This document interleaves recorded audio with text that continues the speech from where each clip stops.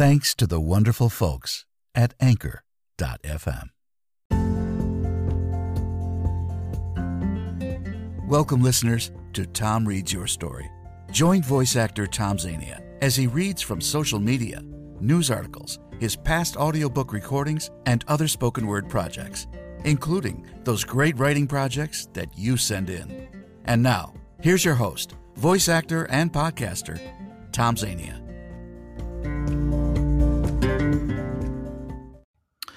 And thank you very much, Mr. Announcer, for that wonderful introduction. Welcome, everyone. I'm your host, Tom Zania, and this is Tom Reads Your Story. Thanks for stopping by. I'm glad you're here. Today, we are going to celebrate some of my most favorite comedian, John Oliver, from last week tonight. And I'll be back right after this.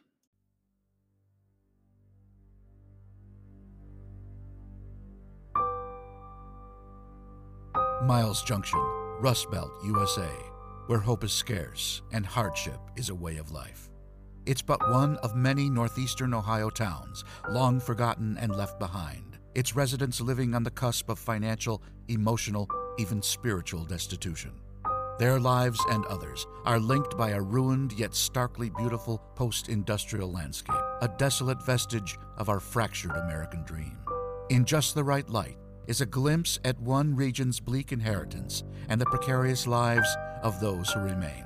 Written by William R. Solden and narrated by Tom Zania. Listen to this incredible book by visiting audible.com.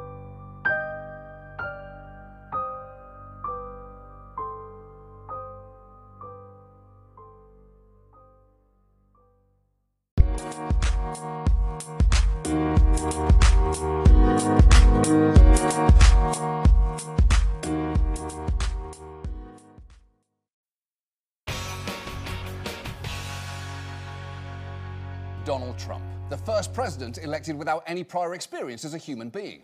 Now, this morning, Trump actually had some major news for us, that Abu Bakr al-Baghdadi, the head of ISIS, had been killed. And in classic Trump fashion, he was able to take something fundamentally positive and express it in the weirdest imaginable way. Because here is how he described the operation. They did a lot of shooting, and they did a lot of blasting, even not going through the front door. You know, you would think you go through the door. If you're a normal person, you say, knock, knock, may I come in? The fact is that they blasted their way into the house. They had a beautiful big hole, and they ran in, and they got everybody by surprise. What are you doing? Did Trump only just learn how soldiers work? Listen, these guys are amazing. They got these chameleon suits and big shooties and blasties. They don't say knock, knock. No, they don't do that like a normal person. They go through big, beautiful holes, and they shout surprise. A lot of people are learning about this for the first time. This is new to a lot of people. But wait, because you haven't yet heard, Trump paid tribute to one crucial member of the team. Our canine, as I call it a dog. A beautiful dog, a talented dog. That's right. I call them dogs, not like other people who call them furry lizards or barking cats or elephants but smaller and different. To me, they are and forever will be dogs. That's my term for them that I made up. And look, while Baghdadi being gone is clearly great news, I'd actually like to focus tonight on a different decision Trump recently made in the same region, and one that I would argue could have more long-term ramifications and which tells us much more about his decision-making as Commander-in-Chief. It's a move that alarmed many, even his cheerleaders on Fox and Friends. The United States is going to start pulling troops from Turkey's border in Syria. That announcement last night. Stunning. The White House says it's clearing the way for Turkish troops to invade. A disastrous series of events. I hope the president will rethink this. Wow. You know things are bad for Trump when he's even lost the support of Fox and Friends, a show whose actual slogan is President Trump's dick is 17 inches long and thick as a tree trunk. That's the real slogan. Now, very basically, what happened here was Trump suddenly, and against the counsel of nearly all his advisors, pulled back troops along the Syria-Turkey border here who had been working with Kurdish-led forces to contain ISIS. And it wasn't just that. Our presence there also helped protect Kurdish civilians from Turkey, ISIS, and the Syrian government. And our troop withdrawal has had immediate consequences. Turkish forces moved in almost as soon as we left, and over 100 civilians have been killed, with nearly 200,000 displaced. It has been a catastrophe. And this move has been nearly universally condemned. It's been criticised by everyone from Bernie Sanders and Elizabeth Warren to Mitch McConnell and Lindsey Graham, the last of whom did not mince his words. To abandon these people is a real shit show, and I'm hoping President Trump will reconsider. He's about to make the biggest mistake of his presidency. I hope he adjusts. A shit show. Although, to be fair, Lindsey Graham always looks like he's just said that exact phrase. You know, I come into this Bojangles every Sunday, and I have never seen service like this. My chicken is damp, my biscuit is cold, my day is ruined. People, this is a real shit show right here. I will take my order to go. I am flustered. And of course, that was John Oliver, taken from, of course, YouTube. To give you an idea, if you are not familiar with John and his comedy, his mostly political centered comedy of what he's like, I think he is probably the funniest comedian on television today. I really do. And I watch YouTube, like his show, clips from his show on YouTube more than regular network TV. It's far funnier. I laugh consistently through the whole thing. It's very funny. And it's, you know, if you are a non-Trumper, it's hilariously funny. So I don't usually go for the British comedians. I don't care for Ricky Gervais or Russell Brand, especially Russell Brand. How can you lose the wife that he had? I don't know how he pulled that one off, but I don't think either one are that funny, especially Russell Brand. But I do, I do very much care for John Oliver. And for those of you who don't know much about John, I'm going to tell you a little bit about him right now. John William Oliver is a British comedian, writer, producer, political commentator, actor, and television host. Oliver started his career as a stand-up comedian in the United Kingdom. He came to wider attention for his work in the U.S. on The Daily Show with Jon Stewart as its senior British correspondent from 2006 to 2013. Oliver won 3 Primetime Emmy Awards for writing for The Daily Show and was its guest host for an 8-week period in 2013. In addition, Oliver co-hosted the satirical comedy podcast The Bugle with Andy Zaltzman, with whom Oliver had previously co-hosted the radio series Political Animal, and hosted John Oliver's New York stand-up show on Comedy Central from 2010 to 2013. He has also acted on television, most notably in a recurring role as Ian Duncan on the NBC sitcom Community, and in films, notably voiceover work in The Smurfs 2, and the 2019 remake of The Lion King. He is now a naturalized U.S. citizen. Since 2014, Oliver has been the host of the HBO series Last Week Tonight with John Oliver. He has received widespread critical and popular recognition for his work on the series, whose influence over U.S. culture, legislation, and policymaking has been dubbed the John Oliver Effect. For his work on Last Week Tonight, Oliver has won 8 Emmy Awards and 2 Peabody Awards, and was included in the 2015 Time 100, being described as a comedic agent of change. Powerful because he isn't afraid to tackle important issues thoughtfully, without fear or apology.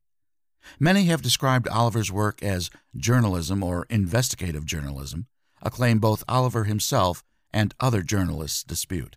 Oliver joined The Daily Show with Jon Stewart as its senior British correspondent in July 2006. He says he was interviewed for the show on the recommendation of comedian Ricky Gervais, who had never met Oliver but was familiar with his work. 2 weeks after the interview, he got the job, flying from London to New York on a Sunday and unexpectedly appearing on camera the next day. Oliver received Emmy Awards for Outstanding Writing in 2009, 2011, and 2012. During the summer of 2013, Oliver guest-hosted The Daily Show for 8 weeks, while Stewart directed his film Rosewater. Oliver's performance received positive reviews, with some critics suggesting that he should eventually succeed Stewart as the host or receive his own show.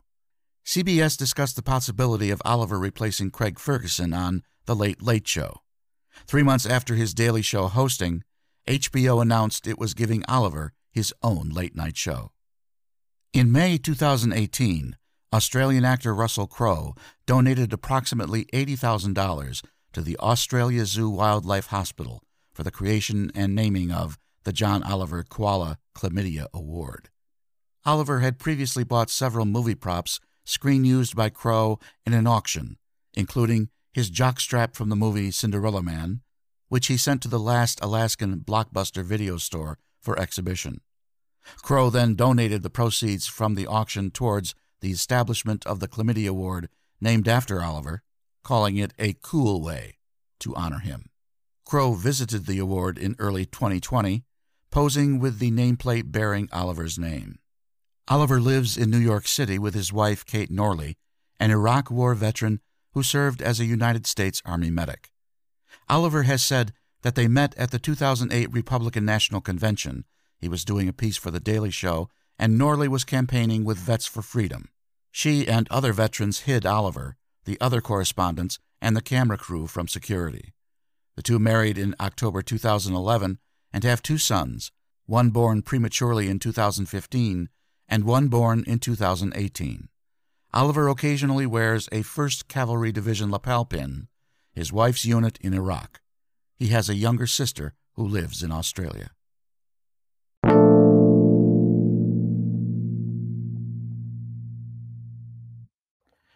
Okay, I need to explain this a little bit. And here it is. Back in Christmas of 2017,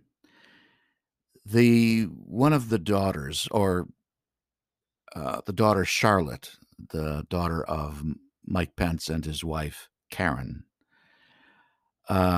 presented a bunny that they named Marlon Bundo, and Karen Pence, Mike Pence's wife, the mom of the family, decided to make a children's book about being vice president, a day in the life of being vice president through the eyes of this bunny, Marlon Bundo. And Karen, of course, did the drawings, which are actually pretty decent. So, of course, later on, John Oliver really ran with this idea and had a few of his writers write their own version of the Marlon Bundo story. And now, as I've said in previous podcasts, this is a children's book, so the pictures are very important. You have to use your imagination since this isn't video. You know that by now. Just thought I'd say it again. So anyway, here's a little bit more information. And after that, we'll go right into the Marlon Bundo story. John Oliver is a comedian who has been sharply critical of President Trump and Vice President Pence. Since Trump's election, his weekly television show, Last Week Tonight, has become increasingly popular. When Oliver learned of the impending publication of A Day in the Life of the Vice President, he asked 2 members of his staff, Jill Twiss and E.J. Keller, to write and illustrate another children's story entitled A Day in the Life of Marlon Bundo. Oliver worked closely with Twiss and Keller in producing the manuscript. A Day in the Life of Marlon Bundo. Hello, my name is Marlon Bundo, and I'm a bunny. I live with Mom, Grandma, and Grandpa in an old stuffy house on the grounds of the U.S. Naval Observatory. That's because my grandpa is the vice president. His name is Mike Pence. My very special day started out like every other day. I woke up all alone. Then I ate a fine bunny breakfast all alone, while I watched the news all alone. You see, sometimes old stuffy houses are also lonely. After breakfast, Grandma suggested I go with Grandpa to his office. But the office, I knew, was even more stuffy and lonely than the house. So I said no, and went out to the garden instead. That is when I saw him. He was a big, fluffy bunny with the floppiest floppy ears and the bushiest bushy tail. He was Bunny Beautiful. I was standing still, but being near him made me feel like my heart was still hopping. My name is Marlon, I said, but my family calls me Botus. It's short for Bunny of the United States. It's a long story. My name is Wesley, and my family calls me Wesley, said Wesley. Wesley and I hopped together all around the garden. We hopped over daisies. We hopped over tiny carrots that weren't ready to grow up and be lunches yet. We hopped over Phil and Dennis. Once we had hopped through every part of the garden, we didn't want to stop hopping. So we hopped right inside the old stuffy house. We hopped up and down the creaky stairs and made beautiful creaky stair music together. We hopped through the kitchen and maybe left a few bunny prints. It was a very good hop. It was the best hop. And I realized something. When I hopped with Wesley, my old stuffy house didn't feel lonely anymore.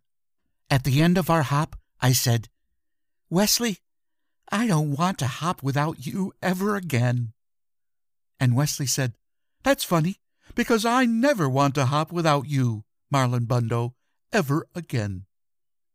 And we both said, "We will get married and hop together forever." "You can't get married." We looked around and saw that the scary voice was coming from the stink bug. Let me tell you a little bit about the stink bug. The stink bug was in charge. He was important. None of the other animals could quite work out why he was in charge or how he was important, but he was. And that meant he made the rules. That meant all the animals listened to him, though he was, and this is true, very stinky. "Boy bunnies don't marry boy bunnies," said the stink bug. "Boy bunnies have to marry girl bunnies." "But this is the bunny I love," said Wesley. "And this is the bunny I love," said me, Marlon Bundo. Just being next to Wesley made me a little braver. "Too bad," said the stink bug. "I am the stinkiest, and I am important. I am the stinkiest, and I am in charge. Boy bunnies marry girl bunnies. Girl bunnies marry boy bunnies. This is the way it has always been. You are different, and different is bad." "Everyone is different, and different is not bad," said Scooter, who is a turtle. "Different is special." "Wait," said Mr. Paws, who's a very good dog and also a very smart dog. "Wait a minute. We get to decide who is in charge. We get to decide who is important. We can vote."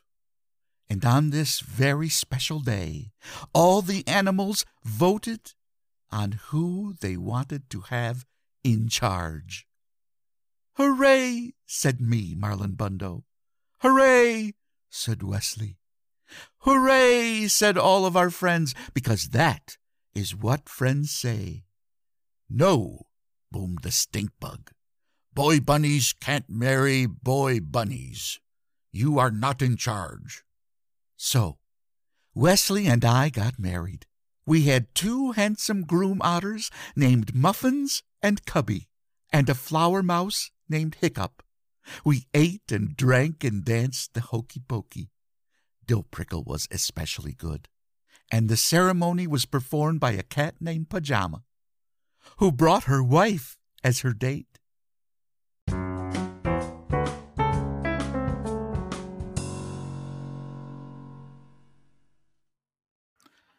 And I hope you liked that little story about Marlon Bundo the bunny.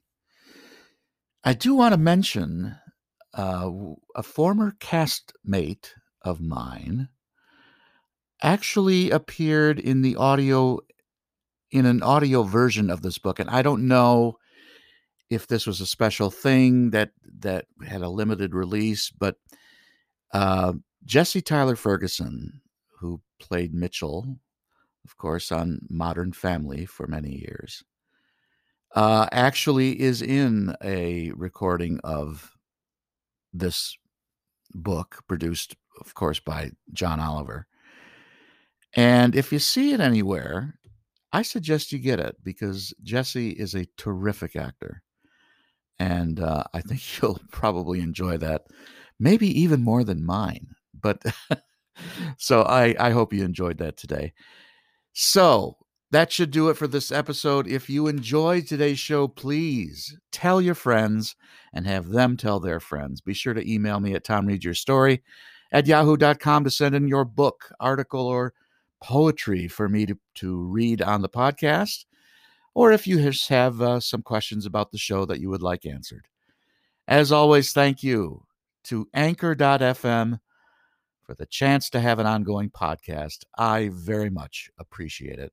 I hope you and your friends come back real soon. Have a great day, stay safe, and take care.